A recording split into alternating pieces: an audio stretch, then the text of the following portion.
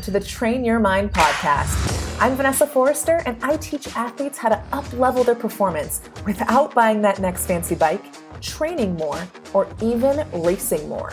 Your next breakthrough performance is closer than you think. Are you ready to train your mind like you train your body? Stick around, and I'll teach you how.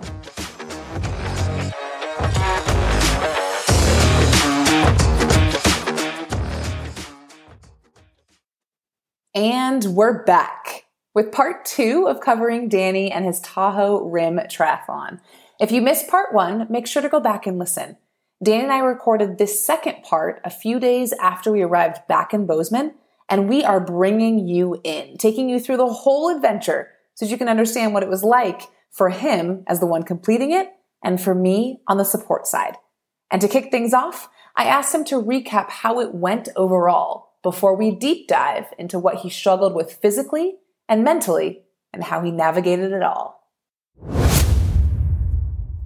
So for those of you who are just now hearing what the Tahoe Rim Triathlon was, or may not have followed Vanessa's Instagram stories during the event, we had to call it early. I got through the swim and about a day and a half into the bike, and then the air quality got real poor. Some smoke from the Dixie Fire over in California came our way. The winds shifted and blew all the smoke right into the Tahoe Basin. And due to the air quality being well above kind of the safety threshold that I had set prior to the event, we had to pull the plug. And by well above, we mean it was like AQI of 250 when he rolled in off the bike for the next stage of when he was going to sleep. So it was really high. And what I think is really interesting about this is we all love a hero's story, and we always want the hero to win. And of course, I think the people that we're following and people that are listening to this wanted you to accomplish what you set out to do. But there's so much to learn from when things don't go as planned and how we handle that, because I think we can all appreciate that part of the story, and we can all relate to in some way or another, even if it's not, the size or the what you chose to do, swimming 21 miles and doing this large event. We can all relate in some way or another. So that's why I'm really excited to deep dive into the mental side of what you had to overcome along this journey from the swim into the part of the bike that you were able to accomplish. So that's a general recap. Now let's take it back to the swim, and let's talk about really how you handled the swim, mentally and physically, and how that informed how you were able to handle it physically. Because I know, having been on the boat, having watched you swim 21.3 miles, and you didn't really talk that much, but I could tell that it wasn't easy for you. I could tell that there were times where you wanted to quit. I could tell that it was a struggle. And I want you to take us back there to those times where you wanted to quit and what kept you going, how you navigated those low points, knowing that you were literally in the middle of a giant lake in the middle of the night. Yeah. The swim was definitely, going into this event, the swim was the most daunting of the three for me. And we talked about that in the first episode. Yeah. And it lived up to its to all of its glory. It was very challenging. There were numerous times where I definitely wanted to quit and was really uncomfortable, in pain. I was extremely cold, despite wearing a wetsuit.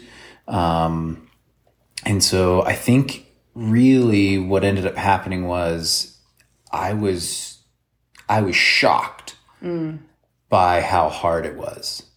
And you knew it was going to be hard, but you didn't really know. Right. Like I knew it was going to be hard. I knew it was going to be challenging.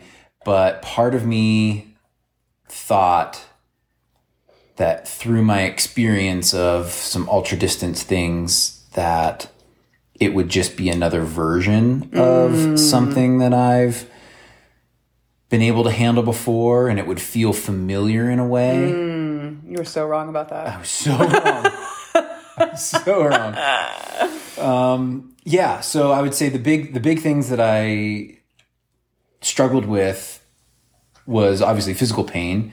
My left shoulder particularly, and my wrists, for some reason were really painful and uncomfortable. About 4 hours into the swim, I started getting really cold. And 4 hours into a 13-hour swim, just for reference. Yeah. That was the first time he told me that he was cold. And I actually want to share about this because I think it's interesting. We were at a feed because Danny stopped to take in nutrition every 30 minutes. And he said to me, "I'm getting cold." And immediately I was like, problem solved. Okay, what can we do? What's available to us? And we both had thought that there was a microwave on the boat.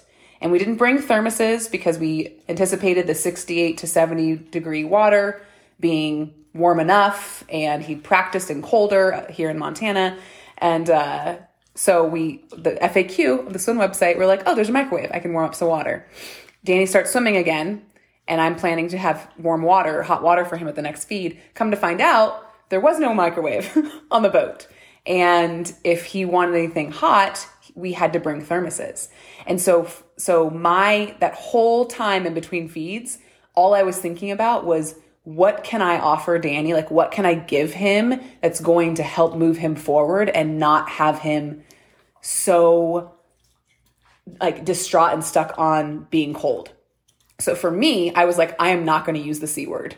I'm not going to even say it. I'm just going to offer him something that's more useful and kind of like help him think about something else, because I know from my own experience being cold swimming or even on the bike, like if I get cold and it's what I'm thinking about, it's very difficult to take my mind off of that. So at that next feed, I didn't give you hot water, but I gave you other things to think about. Don't know if it worked, but that was like I felt like that was my job as your support in that time was, okay, we got a lot of hours to go and we can't just be thinking about being cold the whole time. Yeah. I figured when I didn't get a warm bottle that something was up.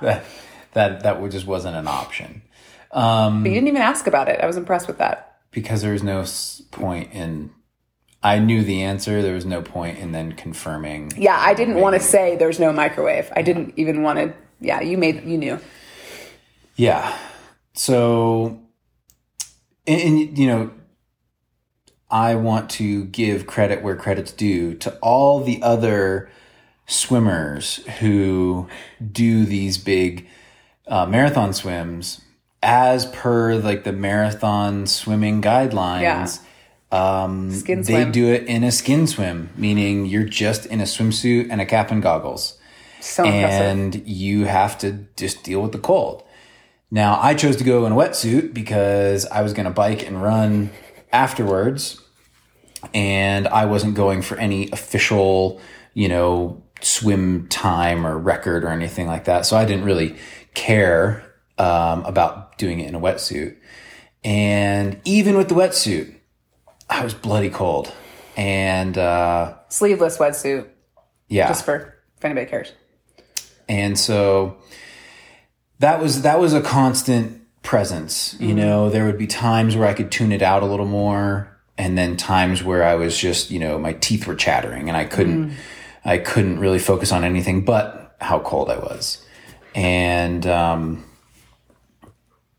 so like I said, I think my mental mood or mental strength came in waves.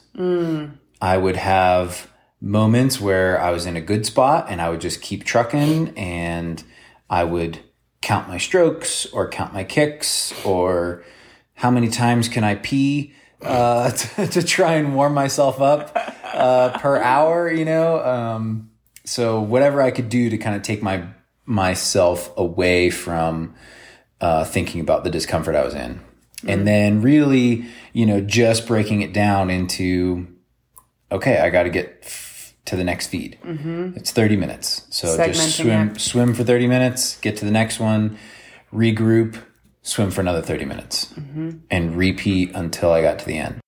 And that was the only way that I could segment this unknown distance, because we're swimming through the middle of the night. So it's not like I could see where I was going. Did you like that? Was that helpful, or did it make it harder? I think I liked it because you're in darkness and you're really sighting off the boat anyway. So even when it got light, I didn't really pick my head up at all. I just sighted on the boat and just thought, they'll flag me down if they need to tell me something, or if I need to turn to shore or something like that. So it was just kind of keep doing what I was doing as long as I could. What was the lowest point for you on the swim? I probably had two lowest points. Equally low. The first one was when you told me that I was halfway. And I had the best of intentions. For context, I told Vanessa that I wanted to know when I was halfway and when I was 3/4 of the way, just to kind of break the distances down. And I was trying to do silly mental math while exercising, which we all know doesn't really work. So I was kind of trying to estimate how far along I was, and just based on the number of feeds and my estimate of how long I had been swimming. And I thought she just forgot. So when she finally told me that I made it halfway, I was freezing cold. I was in a lot of discomfort. And when she told me that, I just thought, I don't have another one of those in me. I don't know if I can sustain this level of discomfort for another, same distance, for another double that. 6.5, however long I had been going at that point. So that was really hard. And, what I wanted to be this like joyful moment of like, oh yeah, I made it halfway, to hit me like a ton of bricks. And I think you could tell from my facial expression and there was no celebration happening. Yeah. It was just like, oh shit. Yeah. I have a lot longer to go. But you couldn't have been thinking that for the rest of the swim. So how long did it take you to kind of get out of that? I had a 30-minute pity party. To the next feed. So the next feed, I just was kind of, wrestling with myself and saying like, okay, this is going to take a whole lot longer than you thought. This is going to be a whole lot more painful than you thought. What can you do? What can I control in this moment? And that's when I really started focusing on just get to the next feed, next feed. And at that point, after that 30 minutes, I actually kind of got into a good mental space for a little bit. I feel like it was at the next feed after, like, post pity party feed, when you were like, I'm in a good place mentally. I don't need to know time until we're an hour out. Right. Like you had really taken charge. Or maybe it was you had the pity party and then the next feed or whatever. It was very soon after. Right. You had taken charge, realized like this is not going to be, this is going to make the rest of the swim a lot harder if I stay in this place. Or I might actually quit. Like if I stay. Yeah. I think I was just able to find a groove. Yeah. And just like settle in. That's right. Because I remember you looked like I could tell your stroke got so smooth after that. Yeah. I just knew I was like, okay, I'm going to be here a while. Might as well just settle in. Yeah. Settle in. And so I think that's when I kind of got into a good mental space was maybe I released some of that anxiousness and fear and just said, okay, I'm going to take it as it comes and settle. Yeah, you're almost like more accepting of it versus like being resistant to it. Right. I think accepting is a good term for that. Okay, so you said there were 2 times. That was just one. And then the second time was I had mentioned that I only wanted to know when I was an hour out. but somebody I have the best of intentions again. was trying to buoy my spirits and told me that I had 5K to go, which I said, you just have a normal weekday swim left. That's what I said. And then you asked, how long is that? right. I was like, 5K. Yeah. So a normal weekday swim at 5K is that. It's a normal swim. It's totally fine. Knock it out. But in that moment, I was like, I immediately, despite my best intentions, went into math mode and was like, I'm going very slow and this is going to take a while. And so I don't know if I have 2 hours in me. And that was another mental gut punch, where I was like, I am already at the very limit of what I feel like I'm capable of doing in the swim. And I now have to swim for another 2 hours. I have to be at this limit for another 2 hours. And so, that was hard. And at that point I just went back to the 30 minutes, and just broke it down and just tried to get from one to the next. And each one was, not comfortable. And I would stop at each feed and try and stretch my back or whatever it was. But, that was the second bit. But I knew that I was so close that if I could just shed a few tears in my goggles and, keep going, that the beach would soon be there. Did you actually ever truly consider quitting on the swim? No, not really. There were definitely points where I wanted to quit and I felt like quitting, but I knew, one, how on earth was I going to tell you that I was going to pull the plug? And there was a bit of, I want to say, pressure that I had a bunch of friends who'd come out to pace me. And if I, pulled the plug that early, they would have been all for naught, Was that like a good pressure?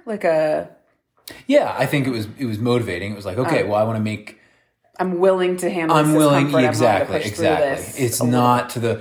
I'm not in danger. I'm not, to the point where I really need to pull the plug. It was just kind of that, my brain just saying, hey, this doesn't feel very good. You should probably stop. But I have a friend who has a phrase that it never always gets worse. And so it never always gets worse.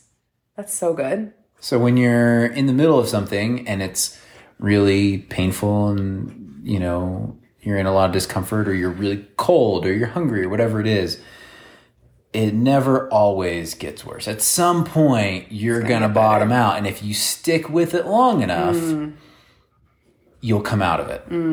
Think about those times, in a race that you hit a low patch or you fall behind on your nutrition and you're kind of bonk a little bit.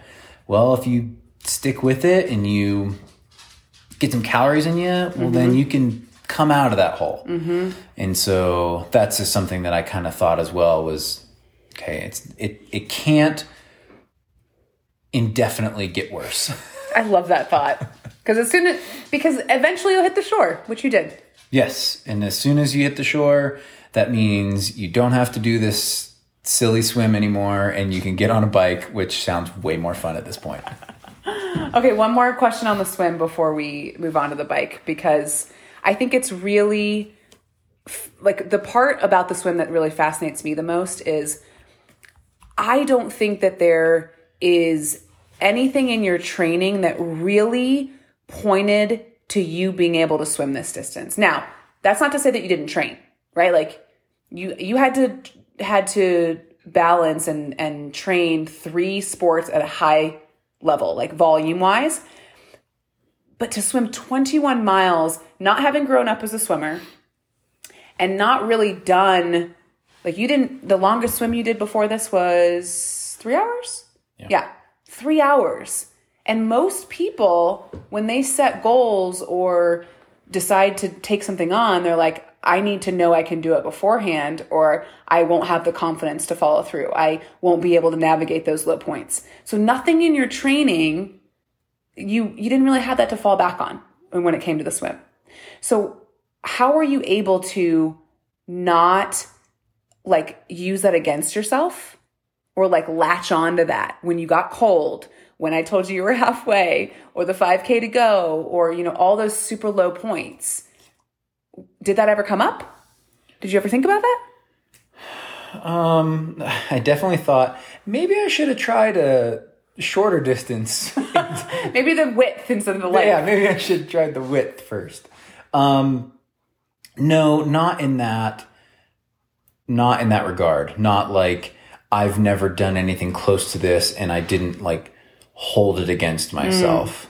You know, you and I have talked about how you don't have to have, you know, our brains are always looking for past experience to prove that we can do whatever it is we're trying to do. And that's not necessarily the case, that you don't have to have that validation to complete something. And, you know, it's not a requirement to be able to have swam 21 miles before to prove to myself that I can swim 21 miles. And in the discussions with my coach through our training, we knew that of the 3 disciplines, swim, bike, run, that the bike and particularly the run were going to be the most, that's where I was going to spend the most time. That's where the largest amount of, you know, physical breakdown was going to happen. And so we knew that the swim was going to be a struggle. My training would look totally different if I was doing just the swim. Right.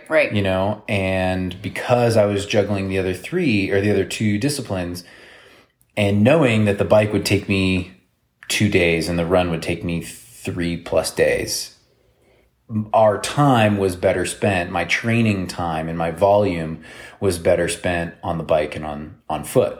And so we hit some big sessions on the swim, but I never did the type of volume or practice swims that would have, you know, maybe given me that confidence or had that little, you know, experience to draw back upon. It was kind of, we kind of settled upon like, you're just going to have to grit this one out a little bit. And I think that exactly leans on what I talk about. And I know we've talked about in my coaching, the difference between confidence and self-confidence. Like confidence is always attached to something external outside of you, that past training, those past results. Whereas what you did, where you relied on your internal abilities, your mental capacity, and what you know about yourself to navigate those low points. So good. Okay, swim. Check. Done. It was amazing to watch you walk on that beach, I have to say. I was so proud. Still proud. Still in awe. 21.3 miles is so far. But let's move on to the bike. Bike, you had, the total bike was around 180 to 190 miles. Something like that. And you got to 130 before you called it, yeah? I don't know. Okay, I think it was around 130 when I did my math. So give us like a rundown of kind of how that went for you. Yeah. Real quick, the transition from the swim to the bike was a little slow. I dealt with a bunch of upset stomach, nausea. I couldn't really get any food down. And so I ended up taking a longer time through transition. I took a little nap, trying to settle my stomach before I got on the bike. And warm up. Don't forget that. And so once I did get on the bike, I had maybe about an hour and a half to where I had to climb from the lake up to where the road intersected the trail. And that also wasn't, you know, my stomach was still pretty sensitive at that point, and I was finally able to get some food in. And basically once that food hit my stomach and like settled it, I felt fantastic. I was having so much fun. I was hooping and hollering. We were, ripping down some fun descents, and legs felt good. I pretty much immediately shut out the swim. I definitely had, my shoulders were sore. My wrists were really uncomfortable. Your body was reminding you. Yeah, I had little reminders, but like my legs felt fantastic. My back had loosened up. I just had so much energy, and I was so excited to be on the bike that I felt so good. And so we hammered the bike for the first 2-3 sections and got into the first night ride. That was a tough section, going up and over Heavenly, and then getting our way down to where I had planned my first sleep, was at Big Meadow. And so you had been going since 8:30 p.m. on Tuesday to 5 a.m. 5 a.m. Thursday before you slept an hour after the swim. Right. But so between 8:30 p.m. Tuesday, 5:30 a.m. Thursday, you'd only slept an hour. Right. And you're planning to sleep 3 hours. Right. Then. So I slept 3 hours, woke up, felt really good, got some food in me, and hit the trail again on the bike and was moving pretty good, and got through the next 2 sections, and then had another road section where I was going to begin my detour around the Desolation Wilderness, and because bikes aren't allowed through wilderness area. So hit this road going up to kind of my last aid station before I was gone for the biggest chunk of time without aid, was about 33 miles. So got up this road, and I started to feel a little shortness of breath, and like my heart rate was capped. And at the time, I didn't really pay a whole lot of attention to it. I just figured, well, I've been going a long time. My body's going to be talking to me a little bit here, and I just got to keep my head down and keep going. So finally got to that last aid. My pacer and I were taking off for this big section around the Desolation Wilderness. And the trail was supposed to be, in my research, dirt roads and Jeep roads. And my definition of a Jeep road is like an unmaintained, like Forest Service road, something that is a little bumpy, maybe has some big rocks or something like that in there, some ruts. What did you discover as the Tahoe definition of a Jeep road? The Tahoe definition of a Jeep road, turns out you guys might YouTube the Rubicon Trail. This is a definitely should get the visual. This is a world famous like rock crawling road where people with super souped up Jeeps with modified suspension and giant tires come and rock crawl over this road, and it was completely unrideable. I mean, we essentially hike a bike for many hours. 50K, you said, right? Distance-wise? Just about 50K. 50K of hike a bike. We had a few sections where we got off that road and connected with a single track or an actual Forest Service road, but they were very short in the grand scheme of things. And so how were you handling that as you were going? Because that's a big change that you weren't aware of. Plus, I'm assuming your sleep deprivation was also kind of settling in right then too. Yeah.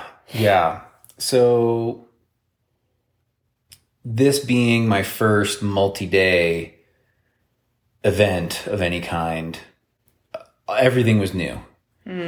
I was really surprised at how well cognitively I was keeping things together. I did start having some hallucinations towards the end of this section, but for the most part, I was riding pretty strong. I was choosing good lines. I wasn't super sloppy. The biggest thing was kind of feeling that like cap or governor on my heart rate. And when the trail or road turned into unrideable terrain and we were pushing our bikes for the majority of this time, I had to just adjust. I had to adapt my expectation for what I was doing, the pace that I was hoping to hold, how fast I was anticipating finishing this section, and also adapting to this like progressive, restricted heart rate that was happening to me, and just realizing, okay, I can only push so far and I just got to keep it within that limit. And yeah, I think just kind of adapting the plan as you go along, as you're presented with new information or new trail. And, my pacer and I were talking throughout this whole thing as we initially thought, okay, this section would take us 8 hours. And yeah, that's what I was expecting. 8 hours. We thought it was going to take 8 hours. And Danny's in communication with me over his Garmin InReach.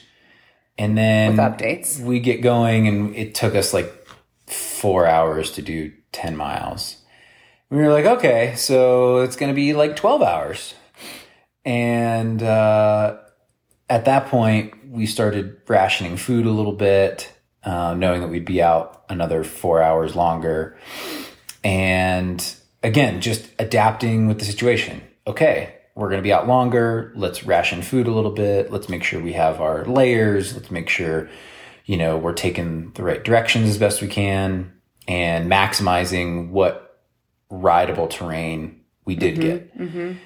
And then as the terrain continued to worsen and my breathing continued to become more and more difficult. Which was likely because you were getting more and more sleep deprived. Exactly. So essentially my body was trying to protect itself and saying, hey, you idiot, you haven't slept in a while and you keep trying to exercise. We're just going to turn your ability to exercise down. Because you were going to sleep after this section. That was the plan. Exactly. If it had taken 7.5 to 8 hours. The plan was to sleep right after this section. And so while we were on this section and time looks like it was going to, be extended, my pacer Robert and I started making plans of like, okay, I definitely need to get more sleep.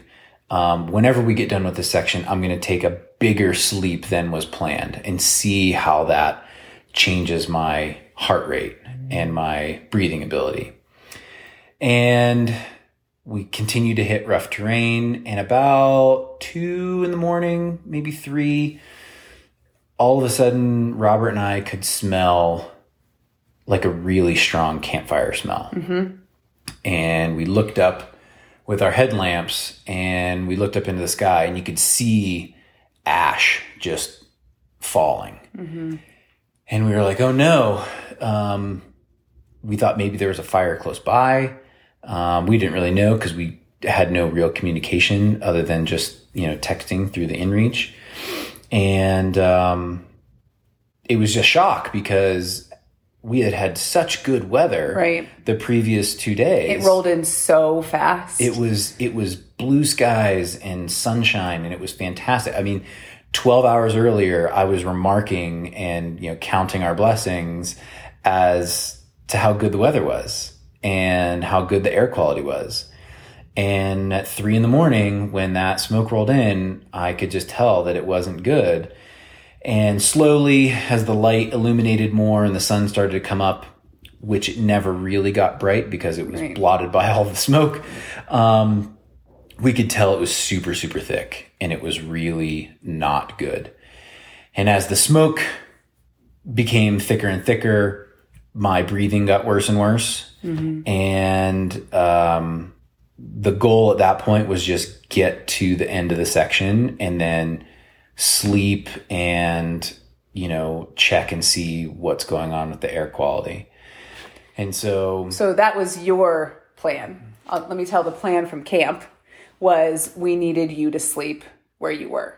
So I was in communication with one of Matt, one of Danny's run pacers, who was on his way to Tahoe that day, who's also a doctor, and I was sharing the information I was getting from Danny about his heart rate, about how he was feeling, about his shortness of breath and such.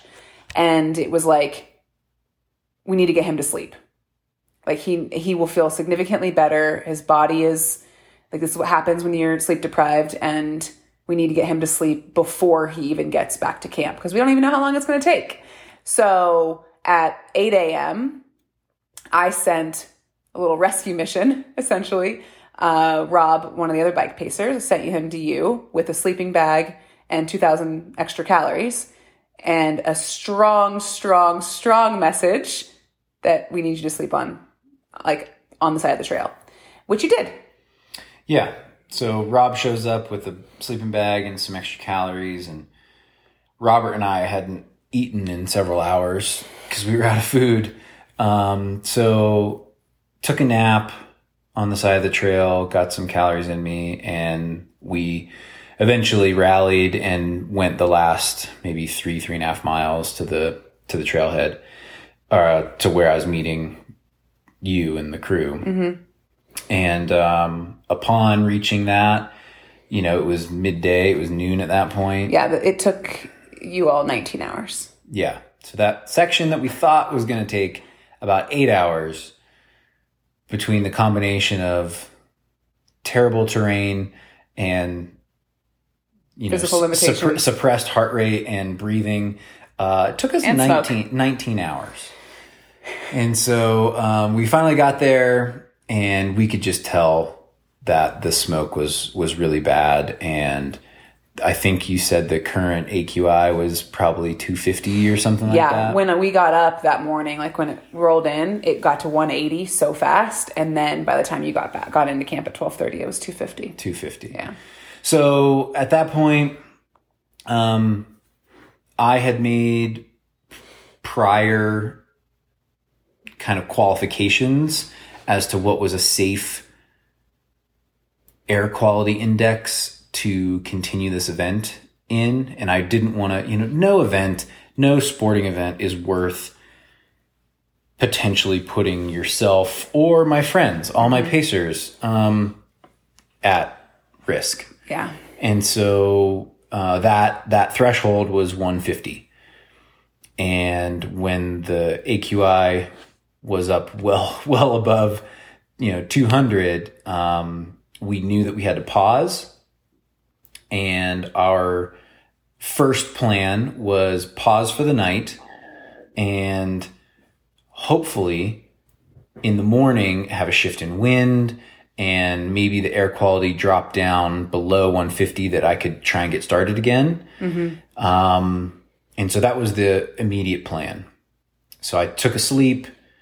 We ended up going back to our Airbnb, trying to regroup and make a plan for the next day. And the plan was at 6 a.m., I would wake up, we'd take a look at the weather, and make an official decision one way or the other as to whether we could continue. And yeah, so let's talk about that decision. Was it easy or hard? I mean, in the morning, we woke up and the air quality was still 250 plus. And it didn't look like there was going to be any improvement over the next possibly 2 to 3 days. And so at that point, the decision was very easy. Like there was no way that we could continue the event and continue exercising and pushing ourselves in that bad of air. Right. And so from a safety standpoint, that was a super easy call. It was not, there was no gray area. Right. It was very black and white. But the emotional reality of that was a little harder. Just knowing that, unfortunately, due to the air quality, we had to stop. And that was a 2.5-year project of planning and researching and training and all the things that just came to an end, but not under my control. which is kind of a good thing that it wasn't something, it was not in my control. It wasn't because I quit mentally or I physically broke down or I crashed on the bike or something like that. It wasn't me choosing to take the easy way out and quit. It was something that was completely out of my control and ultimately a safety issue. And so I feel like that made things a little easier. But there is definitely still a big part of me that wishes I could have continued, had the opportunity to continue. Because once I got sleep, all of a sudden my breathing was returned normal and my heart rate could go back up again. And it was just, I feel like I could have weathered that storm and that obstacle just by getting more sleep and just, again, adjusting and adapting my plan and my timeline to where I still could have completed the whole event the way I wanted to. But yeah, just had to pull the plug. Yeah, I think it also lends back to what we talked about in the first episode, part 1, about the power behind having a plan, but being able to adapt to it and being flexible with it and having the same goal in mind throughout. And then sometimes the adapting to the plan means that you just have to call it and make the best choice for you in the moment, you and the crew, and knowing that is, of course, the right choice. Yeah. I remember in the first episode, we talked about there was a real chance, a real possibility that I wouldn't complete this. Which was a fuel for you. Right. You wanted that chance. In my brain, though, when I said that, I was thinking of it primarily from a physical standpoint. Like, there's a chance where I physically can't complete this, or I physically will break down, or maybe mentally, I crack and I'm not able to weather a particular storm. I know that in the weeks leading up to pushing off, that the air quality was an issue, and I was really worried about it and feverishly checking, websites all day, every day. But by the time we started, I really felt like, You're in the clear. That we were in the clear. Literally and figuratively. Yeah. And so I didn't think that the reason that we would call it was for air quality. And so that was, again, I wanted to challenge myself with something that I thought I might not be able to do, but I kind of thought it was going to be on my own terms as to whether that was a success or a failure. Right. Okay, let's talk learnings. Let's wrap this up with some learnings for you and like how that applies to others that are taking on their own challenge of sorts. Yeah. I think one thing very specific to me was obviously my body gave me some very clear signals as to how it handles sleep deprivation and lots of exercise.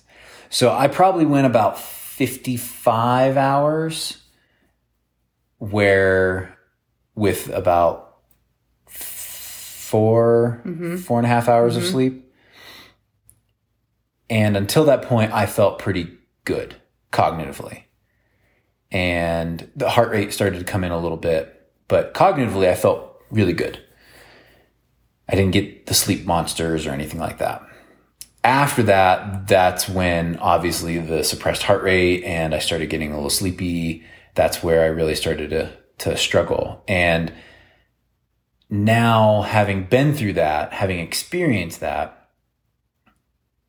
I can see very clearly, man, those are some really big, flags of, hey, you need to change something that you're doing because my body was responding differently.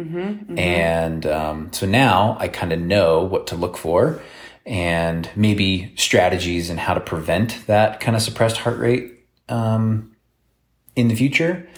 And maybe it's something that gets better with time, but I definitely know that, hey, I have some physiological signals that I can listen to let me know how I'm actually handling what I'm The load. the load that I'm imposing on my body. It's not just, is my motivation there and am I sleepy? There are other things to kind of look at. And so that was a big thing for me objectively, that I will take into future events and future projects. It's a good one. I think a big thing mentally was, and I don't know how well I did this. I like to think I did a really good job. I'll be the judge of that. Just go ahead and say it. I'm sure I had moments where I wasn't as strong in this category, but I think something that's really important during a big event like this, or any challenge, is to stay neutral with what's going on. So when my heart rate started becoming suppressed and the terrain was really tough, I didn't turn it into a negative, like, oh, the trail gods are against me, or I'm not fit enough. Why is my heart not doing what I want it to do? And I just kind of tried to keep a pretty neutral approach to it and just say, okay, here's what I'm presented. Yes. What can I do in this moment to affect it in any way? And then do that until I have to make another choice. And make a new plan and adapt. And so good. Yeah, I think I definitely did fairly well with that.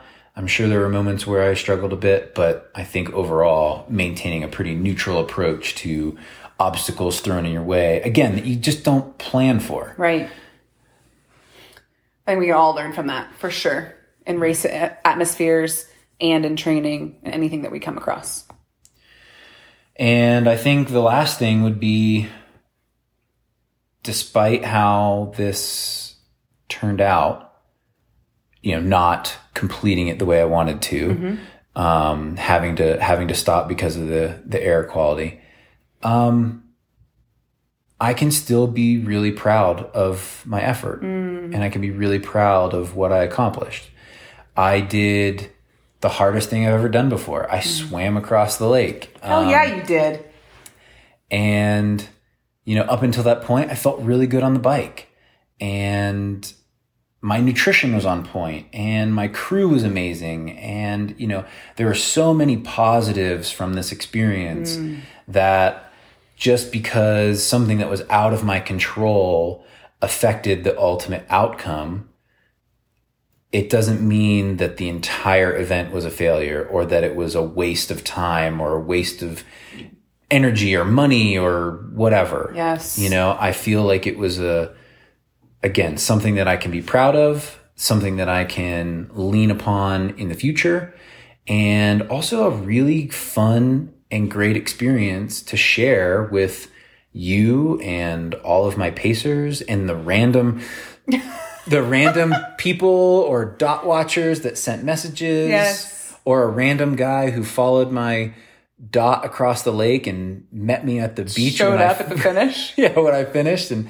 said congratulations to me. And yeah, so I think it was overall a great experience, and I don't want to cheapen that because I wasn't able to finish it in the way I wanted to.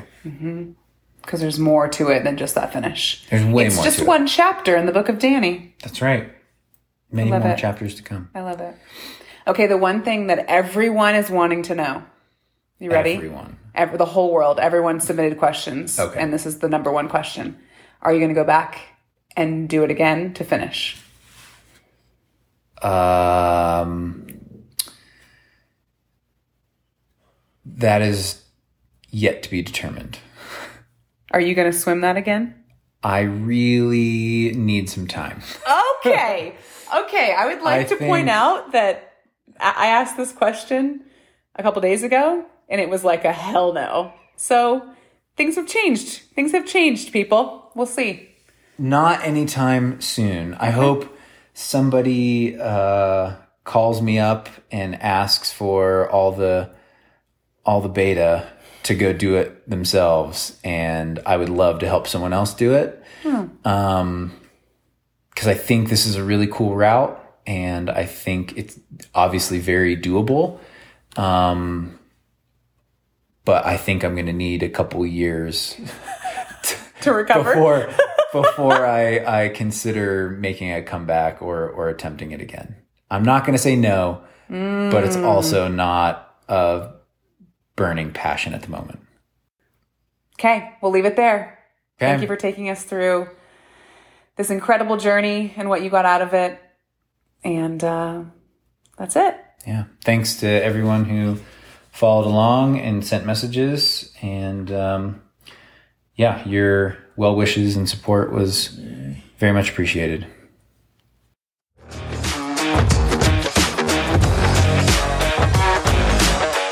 Hey, it's me again. If you want more juicy tips on how to train your mind, hop on my email list. The link is in the show notes. As soon as you join, I'll send you the 10 triathlon truths your tri coach hasn't told you. And then I'll drop in your inbox weekly with new tips that will change the way you train and race. See you there.